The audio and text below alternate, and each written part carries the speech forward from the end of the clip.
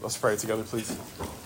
Heavenly Father, we give you our thanks, and we pray that you would bless us now as we open up the words of eternal life, and we pray that we would receive their truths with faith and love, lay them up in our hearts, and practice them in our lives. In Christ's name we ask. Amen. Please take your Bibles and turn to 2 Corinthians chapter 5. 2 Corinthians 5, just one more week detour from the Ten Commandments. 2 Corinthians chapter 5, I'm going to read verses 14 through 21, but my sermon will cover verses 17 to 21. 2 Corinthians 5, the scripture reading will be verse 14 to 21, but my sermon will cover 17 to 21. So 2 Corinthians 5, verse 14, this is God's word. For the love of Christ controls us, having concluded this, that one died for all, therefore all died. And he died for all, so that they who live might no longer live for themselves, but for him who died and rose again on their behalf. Therefore, from now on, we recognize no one according to the flesh. Even though we have known Christ according to the flesh, yet now we know him in this way no longer. Therefore, if anyone is in Christ, he is a new creature. The old things have passed away. Behold, new things have come. Now all these things are from God, who reconciled us to himself through Christ and gave us the ministry of reconciliation. Namely, that God was in Christ reconciling the world to himself, not counting their trespasses against them. And he has committed to us the word of reconciliation. Therefore we are ambassadors for Christ, as though God were making an appeal through us. We beg you on behalf of Christ, be reconciled to God. He made him who knew no sin to be sin on our behalf, so that we might become the righteousness of God in him. May God bless the reading of his holy word. When Saul of Tarsus was converted on the road to Damascus in Acts chapter 9, a Christian named Ananias, who lived in Damascus, was commanded by Jesus himself to go to Saul of Tarsus. Ananias objects to this in Acts chapter 9 and says to Jesus, Lord, I have heard from many about this man, how much harm he has done to your saints in Jerusalem. And here he has authority from the chief priests to bind all who call on your name. But the Lord said to him, go, for he is a chosen vessel of mine to bear my name before Gentiles, kings, and the children of Israel. Now listen closely to what he says next. For I will show him how many things he must suffer for my name's sake. Suffer indeed. Paul's sufferings began almost immediately and continued for the next 30 years of his life. Isn't it amazing? The man who had orders from the chief priests and letters from the chief priests to bind and kill Christian people in Damascus, to inflict suffering on them, by the time he gets there, he's the one that's going to have suffering inflicted on him now for their cause. In Haley's Bible Handbook, it chronicles all of Paul's sufferings. Listen to these. They plotted to kill him in Damascus when he got there. He was going to be killed for being a Christian once he got there in Acts 9:24. And again in Jerusalem in Acts 9:29. They drove him out of Antioch, Acts 13:50. They attempted to stone him at Iconium in Acts 14. They did stone him and left him for dead at Lystra in Acts 14. In Philippi, they beat him with rods and put him in stocks. In Thessalonica, the Jews and the rabble tried to mob him. They drove him out of Berea.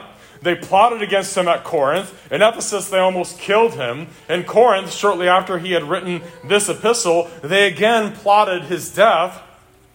In Jerusalem, they again would have made a quick end of him if he had not been rescued by the Roman soldiers in Acts 22. He was imprisoned in Caesarea for 2 years, and for 2 more years in Rome. Besides all this, there were unrecorded beatings, imprisonments, shipwrecks, and endless deprivations of every kind. And finally, he was taken to Rome to be executed as a criminal. In 2 Timothy 2, verse 9, end quote. And yet, in the midst of all of that, when Paul and Silas were in prison in Philippi, it says they were singing hymns together in prison. Singing hymns in the midst of all of that. He was a man who was filled with the grace of God and filled with confidence in God's sovereign plan over all. And that plan for Paul included being conformed to the image of Christ and being made more like him, and thus receiving much hatred from the world, just as Jesus had received, and as many Christian people had received from Paul before he was converted. The road indeed was narrow and difficult, to say the least, for this man. And you know what this caused him to do frequently in his letters? He frequently breaks from the troubles, breaks from the problems, breaks from the church issues, and goes on these glorious meditations about going to heaven. And goes into these glorious meditations about the gospel. That caused him to meditate upon death and meditate on the gospel of God's grace constantly as he suffered. The gospel occupied his thoughts. It was the meditation of his heart through all of those beatings and imprisonments and riots and rocks that hit him in the head and everything else. And dear ones, that is why he endured all of this so graciously. The gospel was constantly in his heart. It was not because he was such a tough guy with an iron constitution. This was a man who came to see clearly. He saw clearly he was once on a fast track to hell. He saw he was lost but found. He had been blind, but now he could see. And it meant so much to him to know Christ. He described it to the Galatian churches, Galatians 1:15.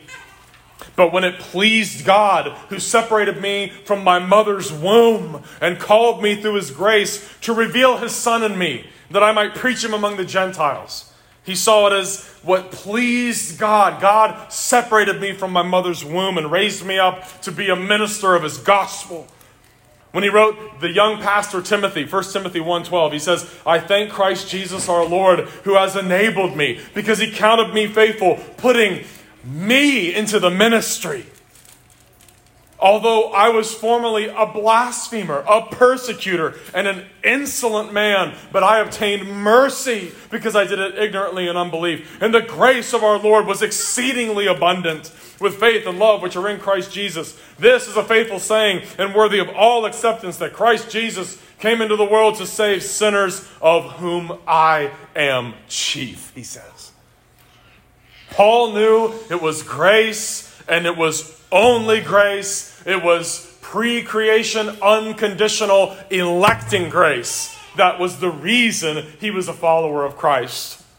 He knew he was the special object of God's love and mercy and kindness, just like all Christians know that.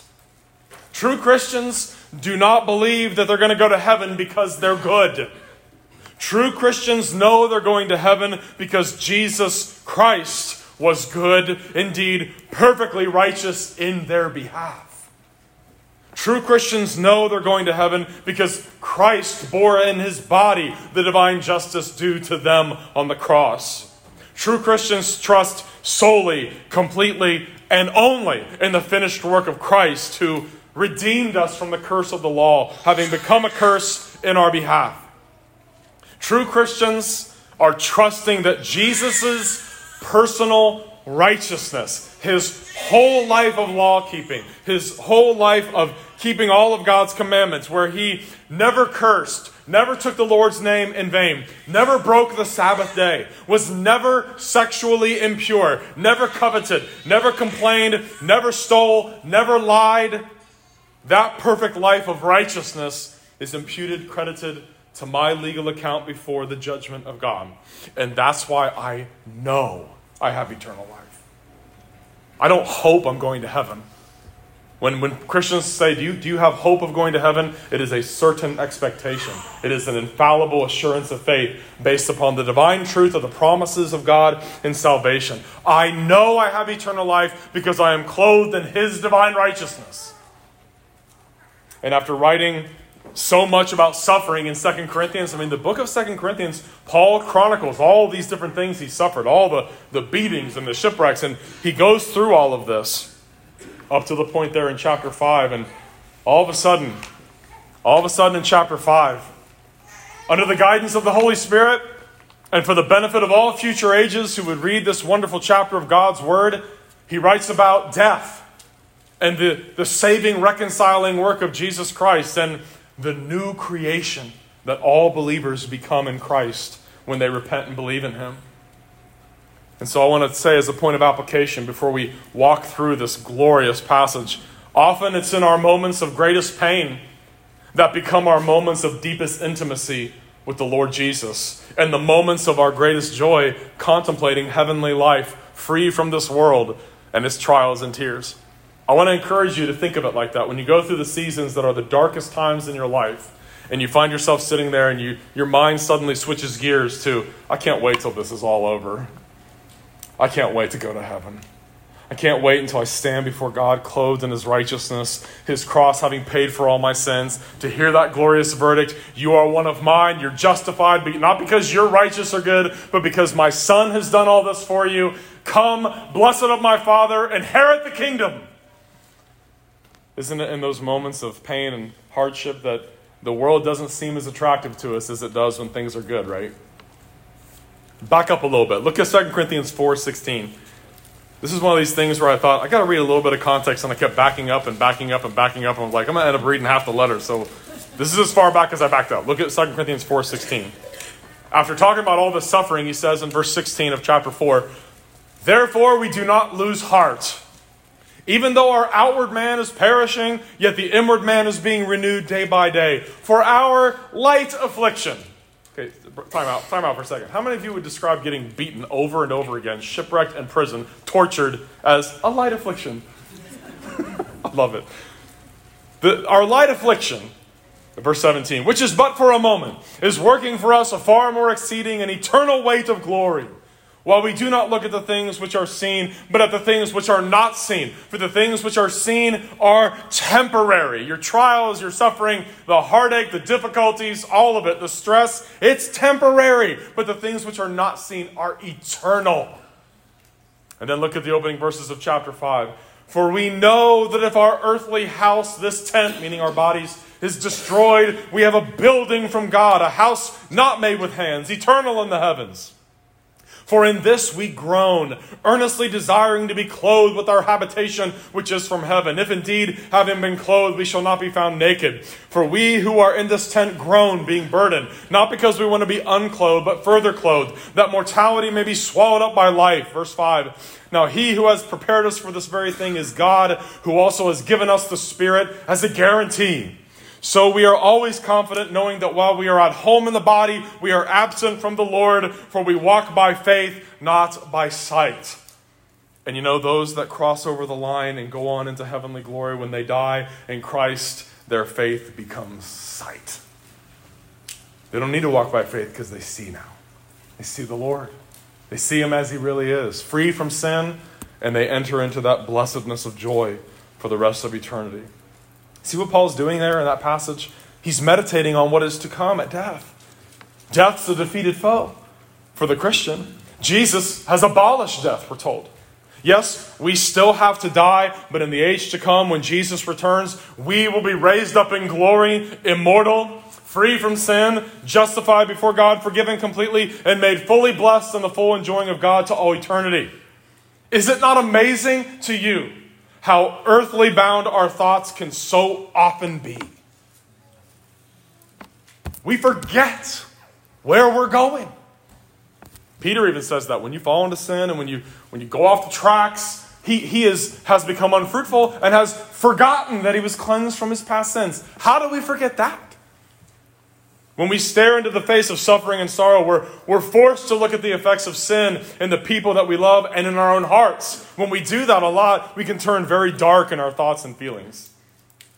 2 Corinthians 5, the whole chapter, is a glorious lifeline for suffering Christians. It's also a gold mine of gospel for unbelievers to think about. Are you saved? Are you saved?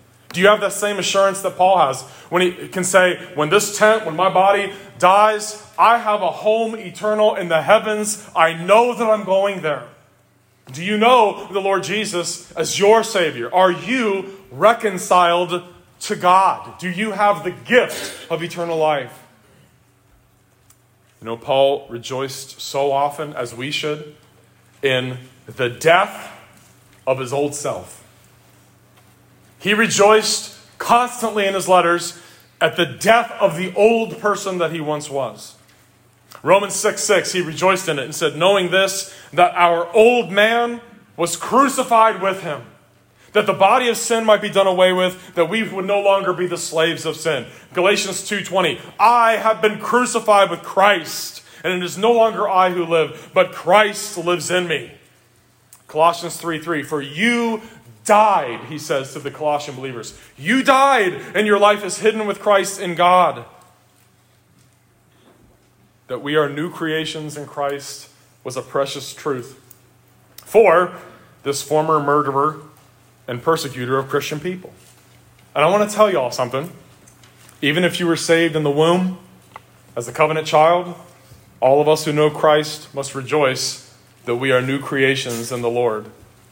You realize that you were not conceived as a new creation in Christ. You were deceived as a depraved, rebellious son or daughter of Adam. And if you are a believer, even if you were born again at that very young, tender age while in the womb or while you were a toddler, you were made a new creation in Christ too. Now look at the verses leading up to our passage again. Look at verses 14 through 16. This is glorious stuff. Verse 14, for the love of Christ controls us, having concluded this, that one died for all, therefore all died. And what's he talking about there? Jesus' death for the church, for the Corinthian believers. Verse 15, and he died for all, so that they who live might no longer live for themselves, but for him who died and rose again on their behalf.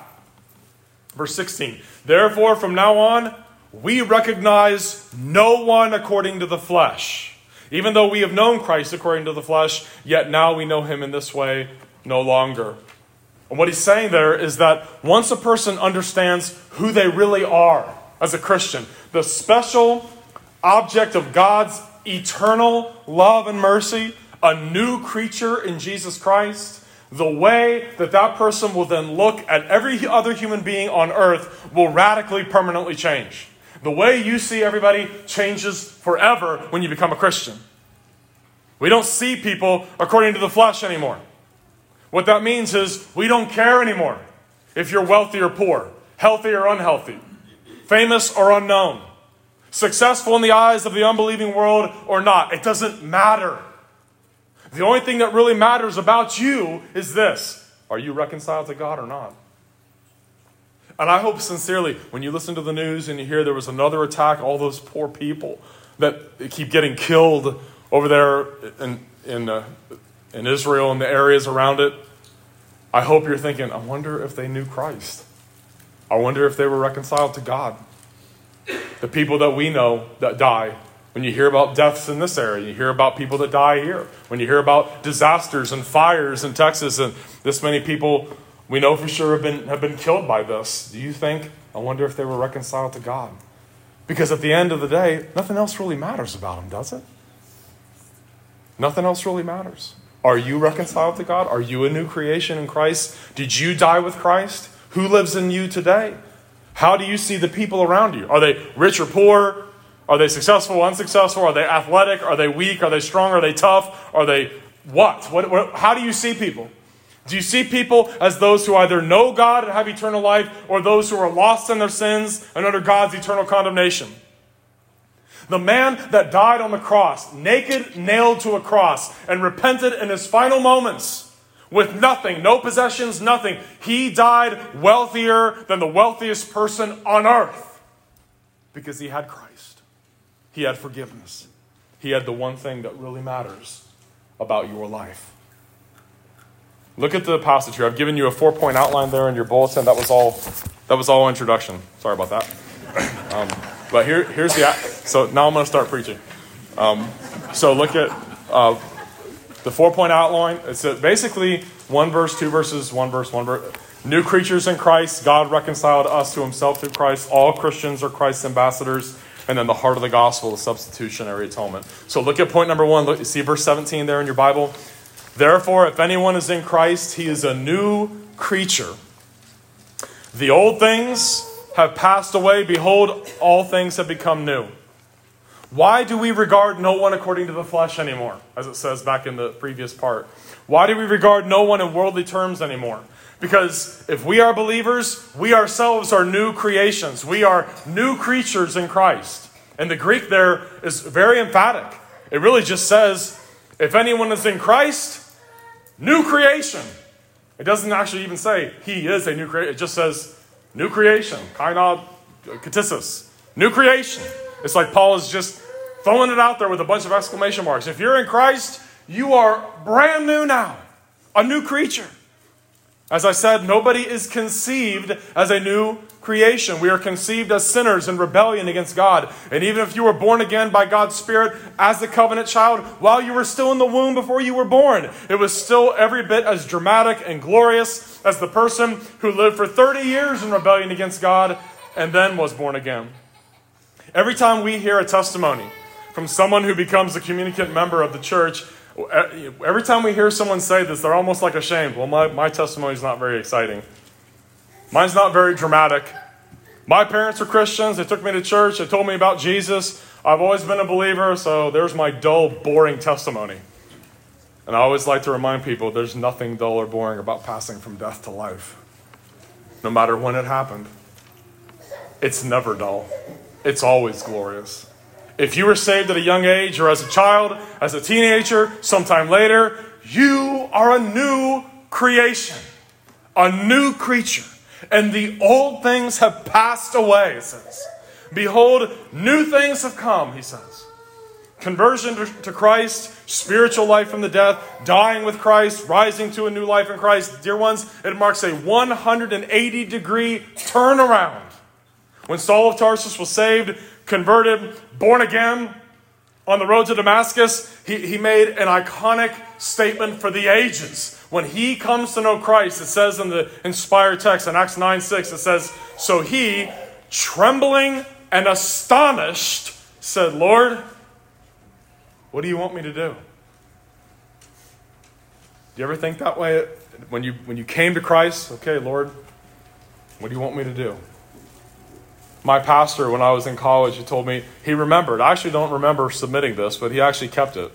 A prayer request. My first Sunday at his church, I dropped a prayer request in there, and it said, please pray that God would show me what he wants me to do with the rest of my life. Because I didn't know. As a Christian, what am I supposed to do now? If you had told me I was going to do this, I would have thrown up on you. It's like public speaking. I'm not doing that. No, not a chance. When people are born again, their old man is crucified with Christ. He dies, she dies, and then it's, well, Lord, what do you want me to do now? What do you want me to do now? The old version of who they were, that person's agenda, their goals, their ambitions, their affections, they're suddenly reoriented, rewired from self to Christ. Everything changes when we're made new creatures. The way we look at our job changes. The way we look at our friends changes. Many present friends will quickly become former friends when a person becomes a new creation, because you're not going to walk in the counsel of the ungodly anymore. And many friends that they didn't have will quickly become their friends. Now you're part of the Christian church, and now you have brothers and sisters all over the world. The way we look at our marriage changes.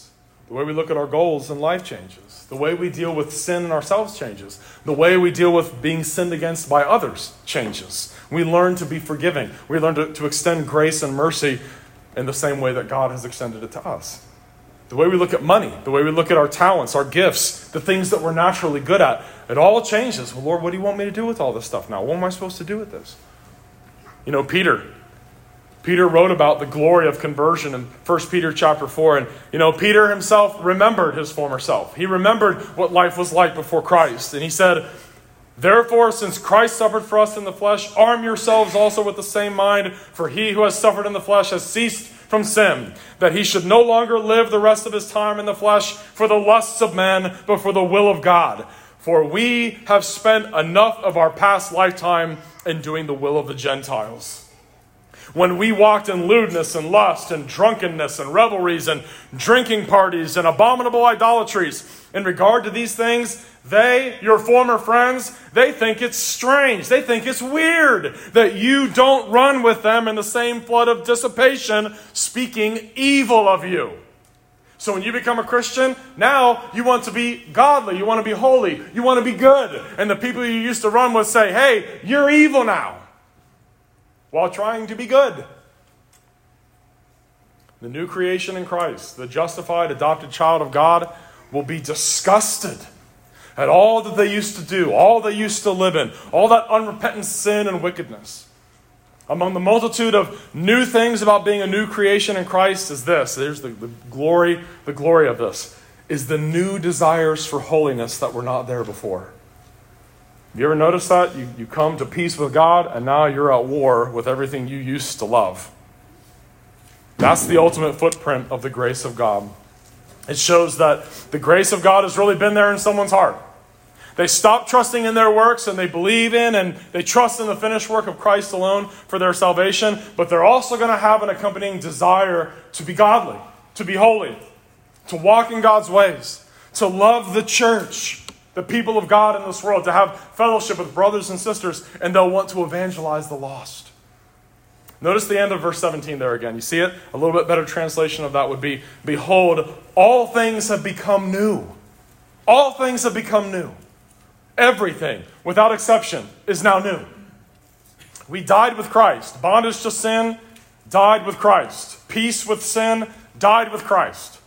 The new life that we now have declares war on all that remains of the old self and its sinfulness. It declares war on it.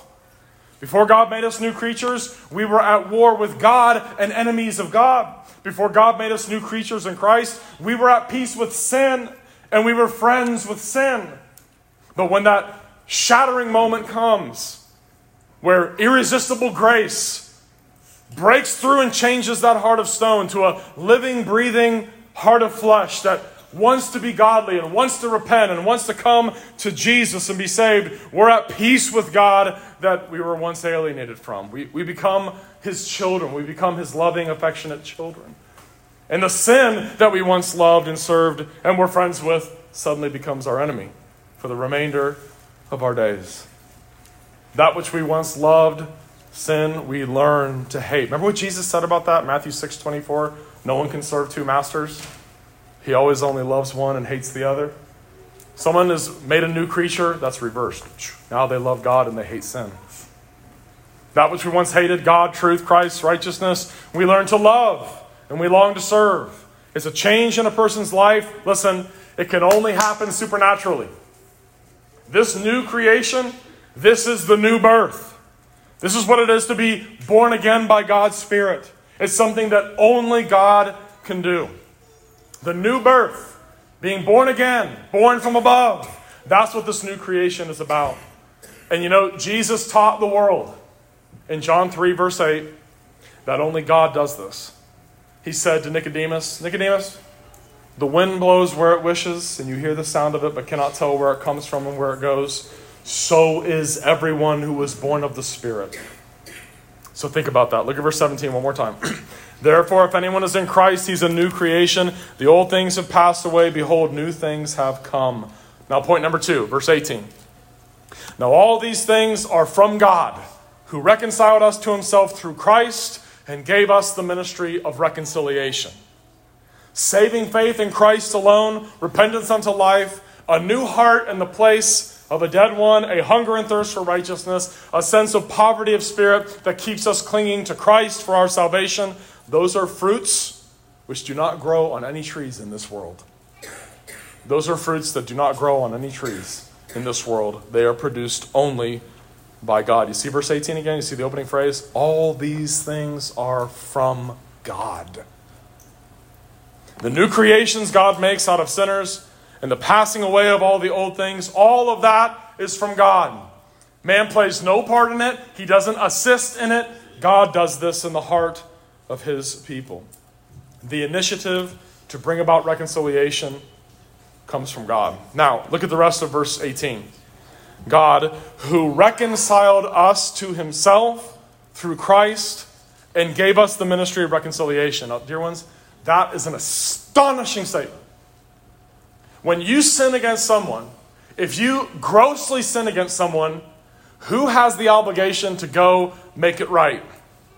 The person that sinned needs to go to the person that they know they sinned against and go confess and ask forgiveness. And in this scenario, we are the ones who have offended God. God is innocent. We're the ones who willfully, stubbornly hatefully, defiantly, deliberately disobey him. And the initiative to bring about reconciliation is supposed to come from the offending party, not the offended party. We should have gone to God and repented and sought his forgiveness and favor, but we didn't. And you know what? Apart from him coming after us, we wouldn't, because we would never have a desire to.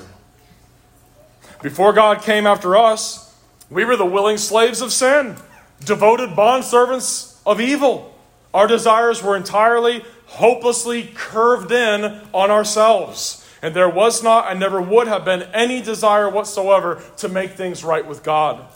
God, the offended party, reached out to his beloved church in order to do all that was necessary at his own cost, at his own expense, to restore our fellowship with him.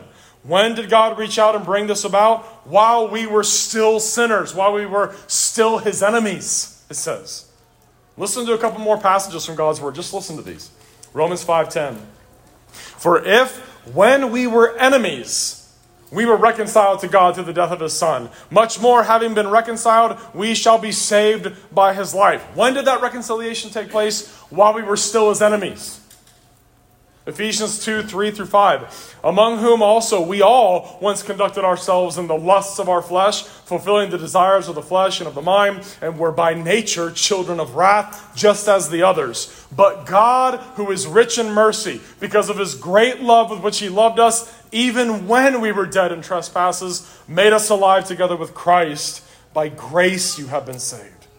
It was God, but God, who took the initiative because of his great love with which he loved us, even while we were hating him, while we were still his enemies, while we had no interest in him at all. He came to us and reconciled us to himself through Christ. The offended party took the initiative. God restored the relationship between himself and us so his new creation could be realized. That's how great the love of God is. You know, at the time of Jesus, at the time Paul wrote this, the Jewish people at the time, the religious among the Jews, thought it was man. Man alone had to take the initiative to reconcile himself to God. And he had to do it through prayer, through confession. They did not understand the true depths of sin and its impact upon them. The only reason that any person ever has a desire to pray or to confess sin to God or to repent of it or to believe in Jesus is because God has first loved them and God made them a new creation. If God doesn't do that first, no man will ever have any true desire to come to Christ or be saved. And so listen to it again. Let's see verse 18. Now all these things are from God, who reconciled us to himself through Christ and gave us the ministry of reconciliation. Now listen to that. God gave us, all Christian people, the ministry of reconciliation. All Christian people everywhere who are new creations, who are born again by God's Spirit, who believe in and trust in Christ alone for salvation, they have been given the ministry of reconciliation. And so the gospel is ours to proclaim, to share, to preach, to give away to people, not to edit or modify or mess with. And I want to encourage you all to think of something very important here. Please consider this. Throughout my entire life, I have heard gospel preachers and pastors say and preach and pray that every Christian person needs to be out there preaching the gospel to non-Christians everywhere, on the streets. And yet, I'm pretty sure that most of you are not going to head out of here to downtown Kingsport and start preaching on the street. Yes, we all need to be ready. And some people have that special gift that they are just going to go out there and do that. We should be willing to do that. We should push ourselves to step out of our comfort zone. However, it's not everyone's calling to preach the gospel on the streets to sinners. But everyone can still be an evangelist. Since God has committed to the church the ministry of reconciliation, and that means that every Christian has been committed with that message. The saving message of grace from God, reconciliation with God. We're all supposed to be involved in doing evangelism in some way, right? And we all have to be. If we're not, we're sinning. I read a book years ago called Effective Evangelistic Churches by a guy who's not Reformed. His name is Tom Rainer. And he did a ton of research, just trying to see what are churches doing that are the most effective in bringing people to Christ and keeping them. Like, not the altar calls where 800 people go forward and then there's no one going to church in 3 years, but like real conversions. What are those churches doing? And he did all this research. And as I was reading this book, I was expecting to hear all sorts of things about vacation Bible schools, street witnessing, Bible clubs at schools, passing out tracts, all of which are good and we should do. I was expecting that to be the thing. It's got to be some gimmick of some kind. But you know what the number one means of evangelism still is? By far today? Listening to sermons. It's still the number. It has no close rivals. No close rivals at all. Attending church and hearing sermons. Many years ago, I read another book. It blew my mind. By a church historian named Kenneth Scott Latourette. He wrote a big 2-volume set on church history. And he also wrote a little book on the history of world missions. And he says, there has never been a time period in church history where the church grew more than it did in the first 3 centuries. And there is not a single evangelist of note in those first 3 centuries. So what in the world were they doing back then? And he points out Christians back then had integrity with their money. They had integrity in their jobs. When they dealt with people, they were kind, they were gracious, they were hardworking, they were the best employees anyone ever had. And you know what they did? They invited people to church. And they heard people preach. And that's how most people became Christians. And you know what? It's still true today. So, if you're like, I'm not going out in the highways and byways and trying to talk. I'm so introverted and shy, I can hardly talk to myself in the mirror. I'm not doing that. I can't do that. But I tell you something you can do. You can invite people to church. And you know what? It's still the most effective means of evangelism. That blew my mind reading that book. I thought for sure it's going to be some cool new gimmick. We need to get a guy wire so I can like ride a zip line to the pulpit or something. And it was, no, sermons. Sermons are still the best way to win people to Christ. My father came to know Christ from listening to a preacher preach.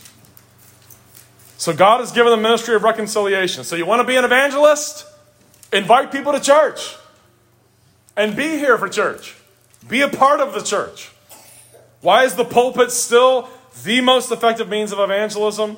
Because God, Titus 1:3 says, manifests his word through preaching.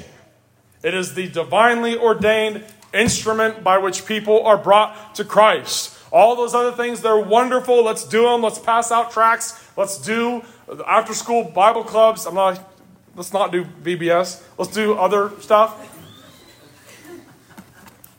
Unless someone really has a vision for it, in which case you have my blessing. Go for it. But listen, the ear is what God has ordained. Faith comes by hearing. Romans 10:17, hearing by the word of God. 1 Peter 1:23, having been born again, not of corruptible seed, but incorruptible, through the word of God, which lives and abides forever. Because all flesh is as grass, and all the glory of man as the flower of the grass. The grass withers, the flower fades, but the word of the Lord stands forever. Now this is the word which by the gospel was preached to you. How are we born again? The gospel.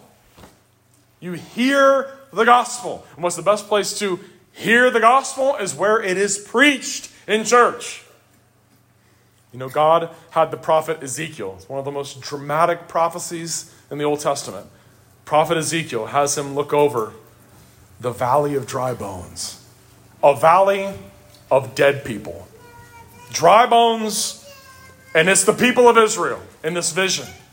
And God says to Ezekiel, looking at all this vast amount of skulls and femurs and rib cages and bony hands, they're all piled together in a valley. And he says to Ezekiel, can these bones live? Remember Ezekiel's response? Lord, you know. And here's what happens. God tells him, I want you to preach to him. Ezekiel 37:10. So I prophesied as he commanded me, and breath came into them, and they lived, and stood upon their feet, an exceedingly great army.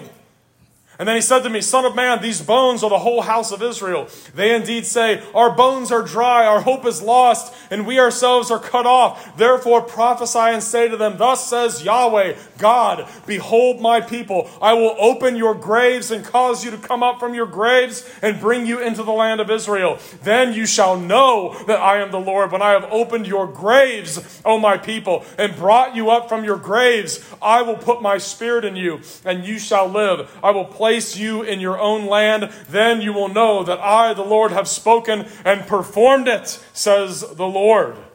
What is this that we just read? That is Almighty God making new creations. How is it done? Through the proclamation of his word. You want to be an evangelist? Invite people to church. Invite people to church. What's the means by which sinners are born again and made new creatures? Hearing the word of God. What's the best place they can hear the word of God? In a worship service where it's honored and preached. That's why the pulpit has always been the most effective means of evangelism from day one. And that's why inviting people to church is one of the most important things you ever do as a Christian. It brings non-believers within earshot of the Word of God. Faith comes from hearing the Word of God. And this is the Word by which you were born again. The gospel, the Word that you heard. Born again by the Word of God. Look at verse 19. Namely, that God was in Christ reconciling the world to himself, not counting their trespasses against them. And he has committed to us the word of reconciliation. So I want to tell you all something, please. Don't hear this and think, oh, here's one more thing for me to feel guilty about because I don't go out into the streets and I don't preach on the streets and do that kind of thing. Dear ones, you want to be a great evangelist, grab people and bring them to church. Bring them to church. Just invite people to come to church and hear a sermon. It could be the next Charles Spurgeon could grow up in here. Of course, he wouldn't be a Baptist. A Presbyterian version of Spurgeon would come out of here. The next great preacher could be made here from hearing the Word of God. Let the hearing of the Word of God do its work. I remember hearing the story about a Big Ten football coach years ago who was not a Christian. He was a total pagan. And he had one player that would just read his Bible in the locker room. And the coach walks by, kind of rolls his eyes. Why are you always reading that thing? And the player said, why don't you come to my church and find out? So he did. And he got saved that Sunday. Isn't that easy? Is that young guy, was he taking seriously his duty as an ambassador of reconciliation? Yes. He invited the guy to church. And it worked. He had to sit and be quiet and listen to a sermon. And God saved his soul through it. Let the hearing of the Word of God do its work. The pulpit is always going to be the primary way that non-Christians are made new creatures.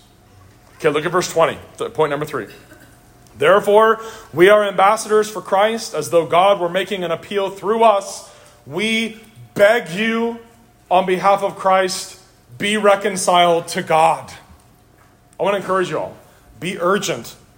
When you talk to people about the gospel, or if you're not as good at that, when you invite people to church, be urgent about it. Be urgent about it. I want to tell you all, death does not wait for anyone to be ready for it. Death does not wait. And this is the only life you will ever live.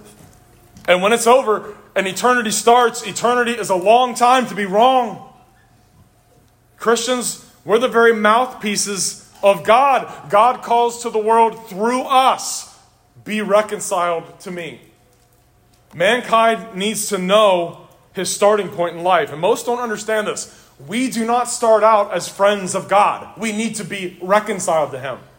When two people are enemies, we don't describe them as having a friendship or a relationship or being on good terms. We say, yeah, those two people, they're enemies. They need to be reconciled to each other. And people need to know you are not the friend of God by nature. You are a child of wrath by nature. We have eyes, but we cannot see. We have ears, but we cannot hear. The unregenerate man is dead in his trespasses and sins. He can no more believe than he could repent. He is a willing, happy, content slave of sin. He has no interest in repenting, no interest in being reconciled to God. But the voice of God goes out nonetheless. Be reconciled to me.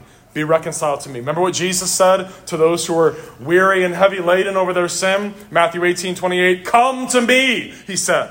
all you who labor and are heavy laden, and I will give you rest. God calls to the world. Turn from death, turn from hell, turn from rebellion, turn from evil. Come to me, and I will give you reconciliation. I will give you forgiveness. I will give you the gift of eternal life. I will adopt you into my family. Remember the prodigal? Remember the prodigal out there feeding the pig slop and longing for the pods that the pigs were eating? It says there in that glorious parable, Luke 15:17, but when he came to his senses, he returns to his father. And what does he do? He confesses his sin.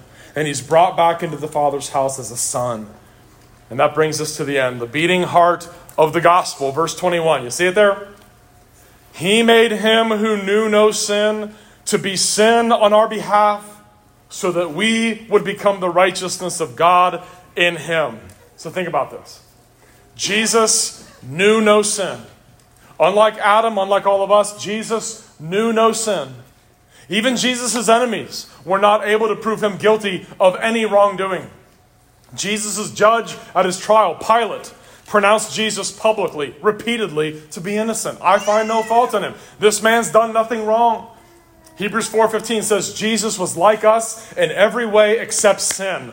1 Peter 2:22 quotes from Isaiah 53:9. Think about this. Think about how glorious this is. Jesus' mouth, it said, there was never any deceit in it. Can you imagine knowing someone who never lied, ever? And there was no deceit in their mouth. Jesus knew no sin. He was morally perfect and sinless his entire life. He was and is the only man about whom God the Father could ever truthfully say, in you I am well pleased. God can't say that about me or you unless we're hidden in Christ. Then he can, because we're united to him. But this one, this sinless one, he became sin. What happened at the cross? God the Father laid our sins upon Jesus, and he was legally treated as if he had committed them all.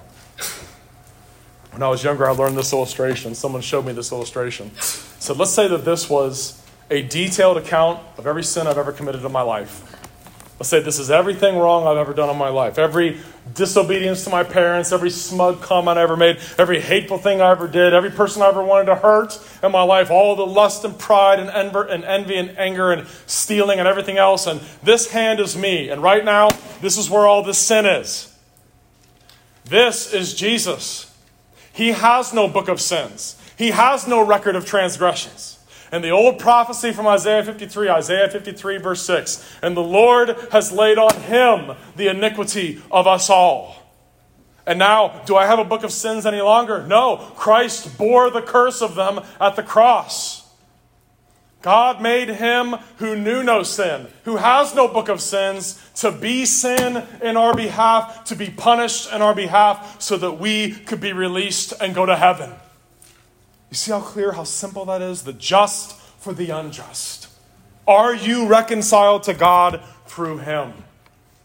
I pray, I hope you are. He made him who knew no sin to be sin on our behalf, so that in him we would become the righteousness of God. My whole life from conception to casket is imputed as a whole to the Lord Jesus at the cross. He is treated by God the Father accordingly. We receive and rest upon him and nothing else for our salvation. That's what we're celebrating here. The body and blood of Christ. This is a testament to the fact that you and I had nothing to do with saving ourselves. It is the accomplishment of our Savior. God made him who knew no sin to be sin in our behalf, so that in him we would become the very righteousness of God, by justification and by that legal transfer of his righteousness into our account. That's the gospel. Are you reconciled to God? If you're not, I beg you, on behalf of Christ, be reconciled to God. Let's pray. Father, thank you for your grace, your love, your mercy. Thank you for the gospel. Thank you for this wonderful chapter, 2 Corinthians chapter 5, this great meditation upon death and upon the glories of what Jesus accomplished for us at the cross.